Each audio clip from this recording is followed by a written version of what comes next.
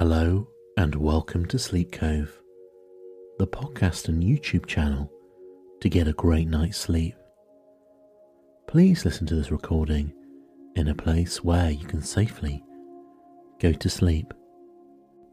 Good evening everyone, and I hope everyone is ready for a really good night's sleep. The episode tonight is a continuation of the Norse and Viking myths and legends I've read out on previous podcasts. A few people have been asking for them to continue, so here are a couple of new stories of Odin wandering Midgard. I really hope you enjoy it. Every episode of Sleep Cove is free, and this is made possible with the help of our sponsors. So if you would like to support the podcast, please purchase from our sponsors using the Sleep Cove promo codes. This episode is sponsored by BetterHelp. Is there something interfering with your happiness or is preventing you from achieving your goals? BetterHelp will assess your needs and match you with your own licensed professional therapist. You can start communicating in under 48 hours. It's not a crisis line, it's not self-help, it is a professional counselling service done securely online. There is a broad range of expertise available, which may not be locally available in many areas, and the service is available for clients worldwide. You can log into your account anytime and send a message to your counsellor. You'll get timely, thoughtful responses, plus you can schedule weekly video or phone sessions, so you won't ever have to sit in an uncomfortable waiting room as with traditional therapy. BetterHelp is committed to facilitating great therapeutic matches, so they make it easy and free to change counsellors if needed. It's more affordable than traditional offline counselling, and financial aid is available. BetterHelp wants you to start living a happier life today. I've got a great offer for all Sleep Cove listeners. If you use the code SLEEPCOVE, you get 10% off your first month. So go to betterhelp.com/sleepcove for 10% off. And let's begin. Part 2, the stories of Odin the Wanderer continue. Odin faces an evil man. Once, when his wisdom was less great, Odin had lived in the world of men. Frigga, his queen, was with him then. They lived on a bleak island, and they were known as Grimnir the fisherman and his wife. Always Odin and Frigga were watching over the sons of men, watching to know which ones they would foster and train, so they might have the strength and spirit to save the world from the power of the giants. And while they were staying on the bleak island, Odin and Frigga saw the sons of King Haralding, and both thought in them the spirit of the heroes could be fostered. Odin and Frigga made plans to bring the children to them, so that they might be under their care and training. One day the boys went fishing. A storm came and drove their boat on the rocks of the island, where Odin and Frigga lived. They brought them to their hut, and they told them they would care for them and train them over the winter, and that in the spring they would build a boat that would carry them back to their father's country. "We shall see," said Odin to Frigga that night. "We shall see which of the two can be formed into the noblest hero." He said that because Frigga favoured one of the boys and he favoured the other. Frigga thought well of the older boy, Agnar, who had a gentle voice, quiet, and had kindly ways. But Odin thought more of the younger boy, Geirröd his name was, and he was strong and passionate, with a high and loud voice. Odin took Geirröd into his charge and showed him how to fish and hunt. He made the boy even bolder than he was by making him leap from rock to rock and by letting him climb the highest cliffs and jump across the widest chasms. He would bring him to the den of the bear and make him fight for his life. With the spear, he he had made for him, Agnar went to the chase too, and showed his skill and boldness. But Geirröd overcame him in nearly every trial. What a hero Geirröd would be, Odin would often say. Agnar strayed often with Frigga. He would stay beside her while she spun, listening to the tales she told, and asking such questions as brought him more and more wisdom. And Agnar heard of Asgard, and of the dwellers in Asgard, and how they protected Midgard, the world of men, from the giants of Jotunheim. Agnar, though he did not speak out, said in his own mind that he would give all his life and all his strength and all his thought to helping the work of the gods. Spring came and Odin built a boat for Geirröd and Agnar. They could go back now to their own country. And before they set out, Odin told Geirröd that one day he would come to visit him. And do not be too proud to receive a fisherman in your hall, Geirröd, said Odin. A king should give welcome to the poorest who comes to his hall.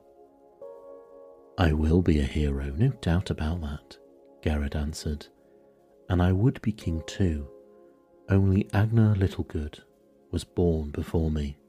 Agnar bade goodbye to Frigga and Odin, and thanking them for their care they had taken to Geirröd and himself, he looked into Frigga's eyes and he told her that he would strive to learn how he might fight the battle for the gods.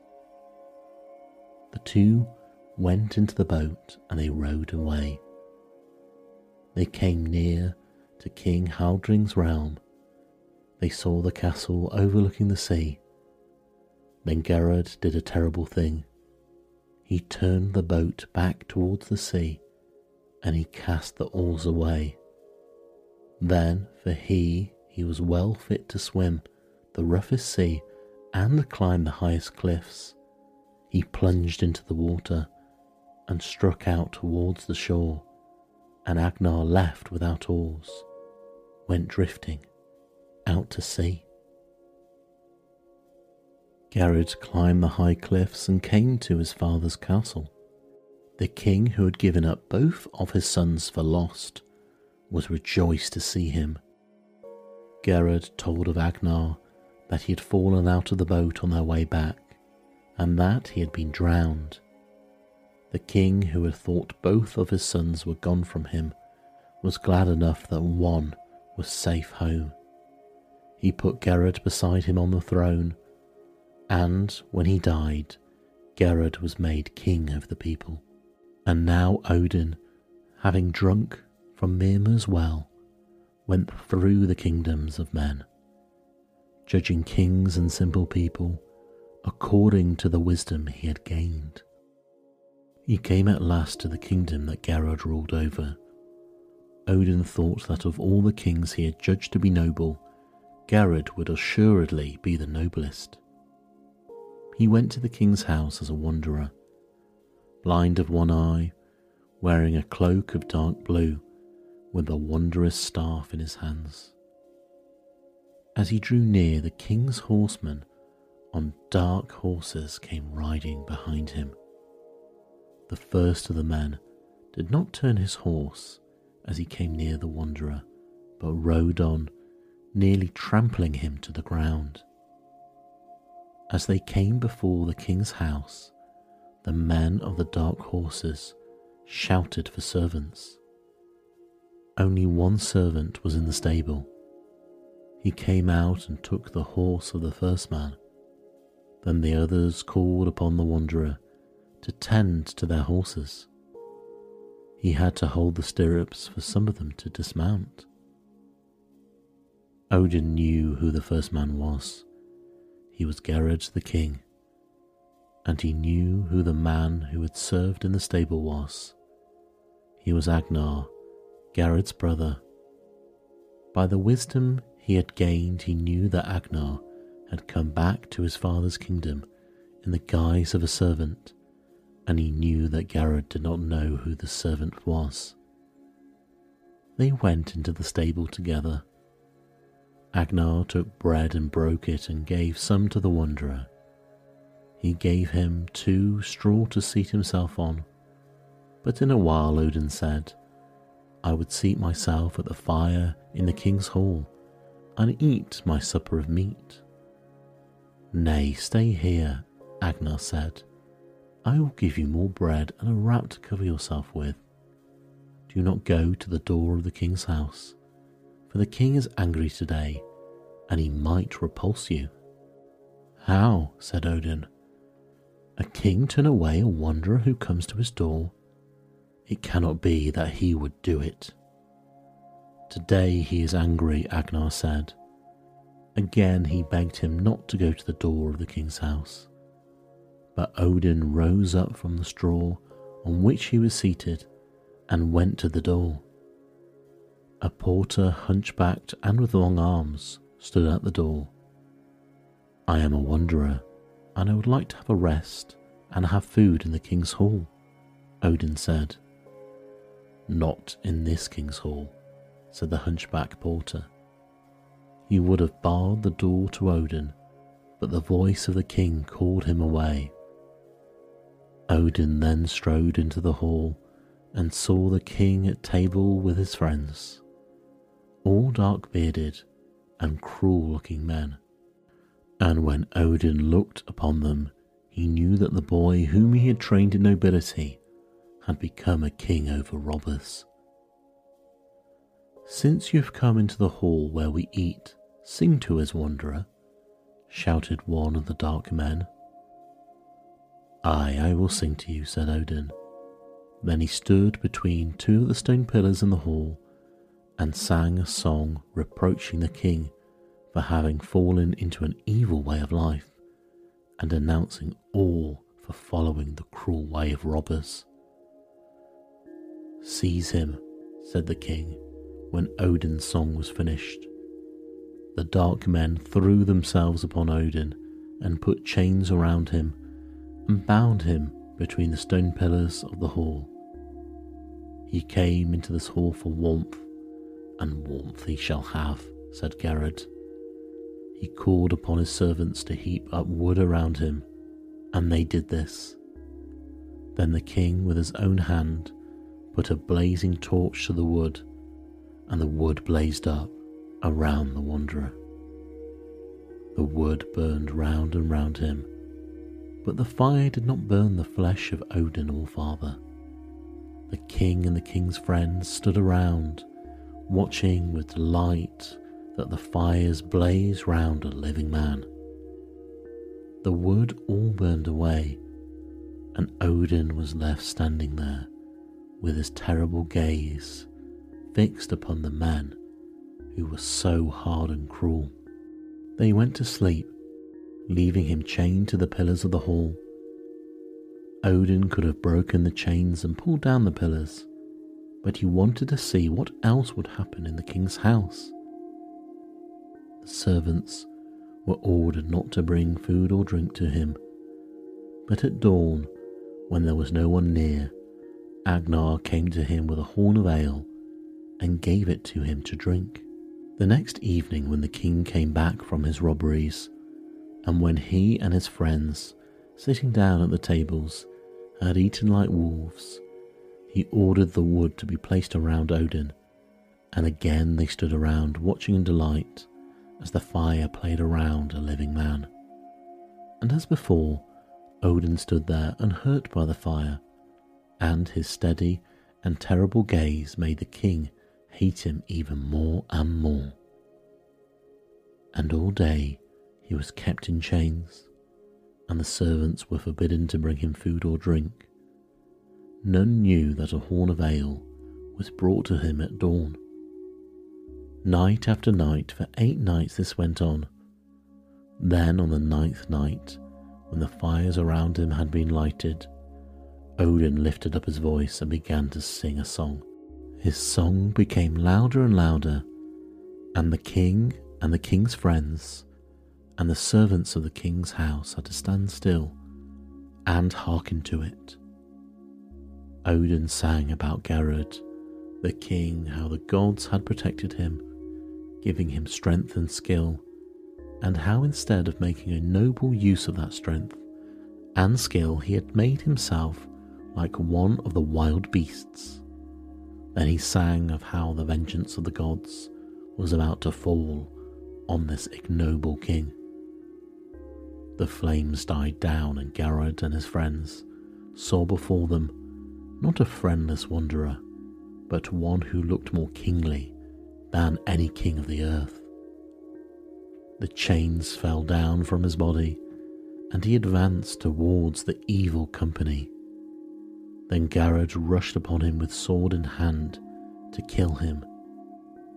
The sword struck him, but Odin remained unhurt.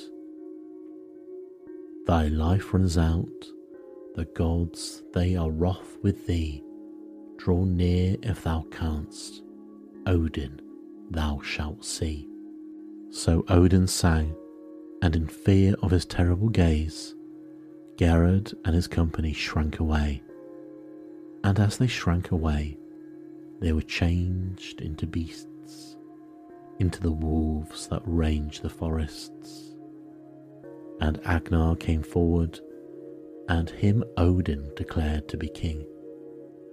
All the folk were glad when Agnar came to rule over them, for they had been oppressed by Garrod in his cruel reign. And Agnar was not only kind, but he was strong and victorious in his rule. Odin wins for men the magic mead. It was the dwarves who brewed the magic mead, and it was the giants who hid it away. But it was Odin who brought it from the place where it was hidden and gave it to the sons of men. Those who drink of the magic mead became very wise, and not only that, but they could put their wisdom into such beautiful words that everyone who heard would love and remember it. The dwarves brewed the magic mead through cruelty and villainy. They made it out of the blood of a man. The man was Kvasir the poet. He had wisdom, and he had such beautiful words with it, that what he said was loved and remembered by all. The dwarves brought Kvasir down into their caverns, and they killed him there. Now, they said, we have Kvasir's blood and Kvasir's wisdom, but no one else will have his wisdom but us. They poured the blood into 3 jars, and they mixed it with honey, and from it they brewed the magic mead. Having killed a man, the dwarfs became more and more bold. They came out of their caverns and went up and down through Midgard, the world of men. They went into Jotunheim and began to play their evil tricks on the most harmless of the giants. They came upon one giant who was very simple. Gilling was his name. They persuaded Gilling to row them out to sea in a boat. Then the 2 most cunning of the dwarfs, Galar and Filar, steered the boat onto a rock. The boat split. Gilling, who could not swim, was drowned. The dwarfs clambered up on pieces of the boat and came safely ashore. They were so delighted with their evil tricks that they wanted to play some more of them. Galar and Filar then thought of a new piece of mischief they might do. They led their band of dwarfs to Gilling's house and screamed out to his wife that Gilling was dead. The giant's wife began to weep and lament as she rushed out of the house weeping and clapping her hands. Now Galar and Filar had clambered up onto the lintel of the house, and as she came running out, they cast a millstone on her head. It struck her, and Gilling's wife fell down dead. More and more the dwarfs were delighted at the destruction they were making. They were so insolent now that they made up songs and sang them, and the songs were all of a boast of how they killed Kvasir the poet and Gilling the giant and Gilling's wife. They then stayed around Jotunheim, tormenting all whom they were able to torment, and flattering themselves that they were great and strong. They stayed too long, however. Suttung, Gilling's brother, tracked them down and captured them. Suttung was not harmless and simple like Gilling, his brother. He was cunning, and once they were in his hands, the dwarfs had no chance of making an escape. He took them and left them on a rock in the sea, a rock that the tide would cover. The giant stood up in the water taller than the rock, and the tide as it came in did not rise above his knees. He stood there watching the dwarfs as the water rose up round them, and they became more and more terrified. "Oh, take us off this rock, good Suttung," they cried out to him. "Take us off the rock, and we will give you gold and jewels.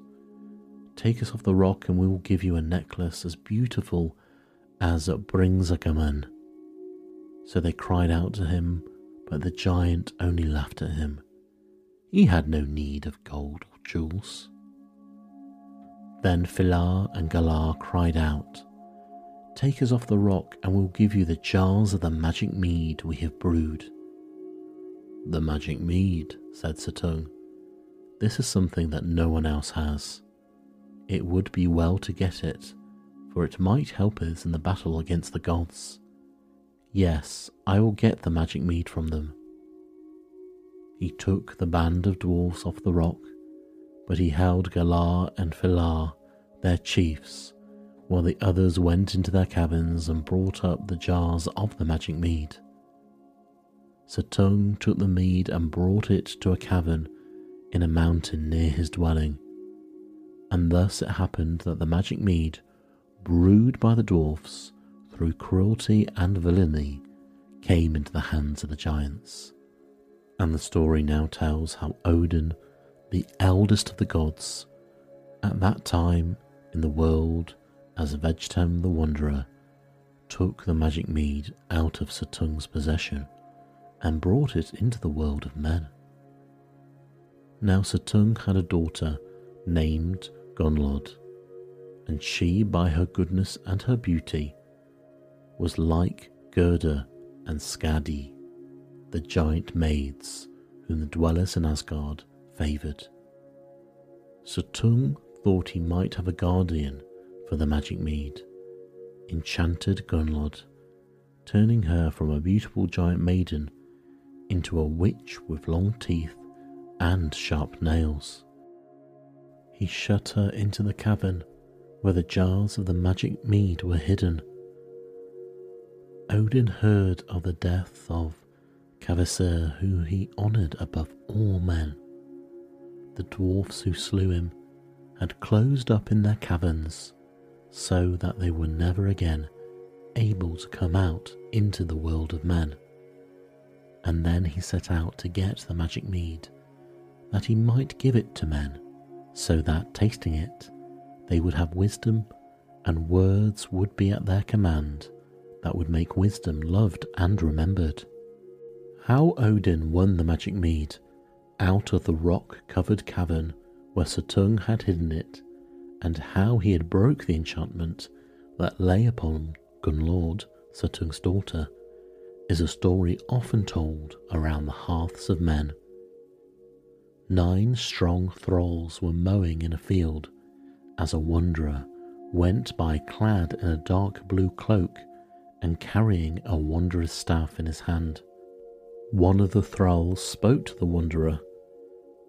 "Tell them in the house of Bagi up yonder that I can mow no more until a whetstone to sharpen my scythe is sent to me." "Here is a whetstone," said the wanderer, and he took one from his belt. The thrall who had spoken whetted his scythe with it and began to mow. The grass went down before his scythe as if the wind had cut it. "Give us the whetstone, give us the whetstone," cried the other thralls. The wanderer threw the whetstone amongst them, leaving them quarrelling over it, and went on his way. The wanderer came to the house of Bagi, the brother of Suttung. He rested in Bagi's house, and at supper time he was given food at the great table. And while he was eating with the giant, a messenger from the field came in. "Baugi," said the messenger, "your 9 thralls are all dead. They killed each other with their scythes, fighting in the field about a whetstone. There are no thralls now to do your work." "What shall I do? What shall I do?" said Baugi the giant. "My fields will not be mown now, and I shall have no hay to feed my cattle and my horses in the winter." "I might work for you," said the wanderer. "One man's work is no use to me," said the giant. "I must have the work of 9 men." "I shall do the work of 9 men," said the wanderer. "Give me a trowel and see." The next day Vegtam the wanderer went into Baugi's field. He did as much work as the 9 thralls had done in a day. "Stay with me for the season," said Baugi. "I shall give you a full reward." So Vegtam stayed at the giant's house and worked in the giant's fields. And when all the work of the season was done, Baugi said to him, "Speak now and tell me what reward I am to give to you." "The only reward I shall ask of you," said Vegtam, "is a draught of the magic mead." "The magic mead?" said Baugi. "I do not know where it is or how to get it." "Your brother Suttung has it. Go to him and claim a draught of the magic mead for me." Baugi went to Suttung, but when he heard what he had come for, the giant Suttung turned on his brother in a rage. "A draught of the magic mead," he said. "To no one will I give a draught of the magic mead. I have not enchanted my daughter Gunnlod so that she may watch over it, and you tell me that a wanderer who has done the work of 9 men for you asks a draught of the magic mead for his fee? O giant, as foolish as Jilling." "An oath of a giant. Who could have done such work for you, and who would demand such a fee from you, but one of our enemies, the Azir? Go from me now and never come to me again with talk of the magic mead." Baugi went to his house and told the wanderer that Suttung would yield none of the magic mead. "I hold you to your bargain," said Vegtam the wanderer, "and you will have to get me that fee I asked. Come with me now and help me to get it." He made Baugi bring him to the place where the magic mead was hidden. The place was a cavern in the mountain.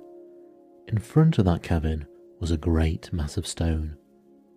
"We cannot move that stone, nor get through it," said Baugi. "I cannot help you with your fee." The wanderer drew an auger from his belt. "This will bore through the rock, if there is strength behind it. You have the strength, giant. Begin now and bore." Baugi took the auger in his hands and bored with all his strength, and the wanderer stood by leaning on his staff, calm and majestic, in his cloak of blue. "I have made a deep, deep hole. It goes through the rock," Baugi said at last. The wanderer went to the hole and blew into it. The dust of the rock flew back into their faces. "So that is your boasted strength, giant," he said. "You have not bored halfway through the rock. Work again." Then Baugi took the auger again, and he bored deeper and deeper into the rock, and he blew into it, and lo, his breath went through. Then he looked at the wanderer to see what he would do. His eyes had become fierce, and he held the auger in his hands as if it was a stabbing knife. "Look at the head of the rock," said the wanderer. As Baugi looked up, the wanderer changed himself into a snake and glided into the hole in the rock, and Baugi struck at him with the auger, hoping to kill him, but the snake slipped through. Behind the mighty rock there was a hollow place all lighted up by the shining crystals in the rock, and within the hollow place there was an ill-looking witch with long teeth and sharp nails. But she sat there rocking herself and letting tears fall from her eyes. "O youth and beauty," she sang, "O sight of men and women, sad, sad for me it is that you were shut away, and that I have only this closed-in cavern and this horrible form." A snake glided across the floor. "Oh, that you were deadly, and that you might slay me," cried the witch. The snake glided past her. Then she heard a voice softly speak, "Gunlord, Gunlord." She looked around, and there, standing behind her, was a majestic man, clad in a cloak of dark blue, Odin, the eldest of the gods. "You must have come to take the magic mead that my father has set me here to guard," she cried. "You shall not have it. Rather shall I spill it out on the thirsty earth of the cavern." "Gunlord," he said, and he came to her. She looked at him, and she felt the red blood of youth come back into her cheeks. She put her hands with their sharp nails over her breast, and she felt the nails drive into her flesh. "Save me from all this ugliness," she cried. "I will save you," Odin said. He went to her, he took her hands and held them, he kissed her on the mouth. All the marks of ill favour went from her. She was no longer bent, but tall and shapely. Her eyes became wide and deep blue. Her mouth became red, and her hands soft and beautiful. She became fair as Gerda, the giant maid whom Frey had wed. They stayed looking at each other. Then they sat down side by side and talked softly to each other. Odin, the eldest of the gods, and Gunlod, the beautiful giant maiden. She gave him the 3 jars of the magic mead, and she told him she would go out of the cabin with him. 3 days passed, and still they were together. Then Odin, by his wisdom, found hidden paths and passages that led out of the cavern, and he brought Gunlod out into the light of the day. And he brought with him the jars of the magic mead, the mead whose taste gives wisdom, and wisdom in such beautiful words that all love and all remember it. And Gunlod, who had tasted a little bit of the magic mead, wandered through the world, singing of the beauty and the might of Odin, and her love for him.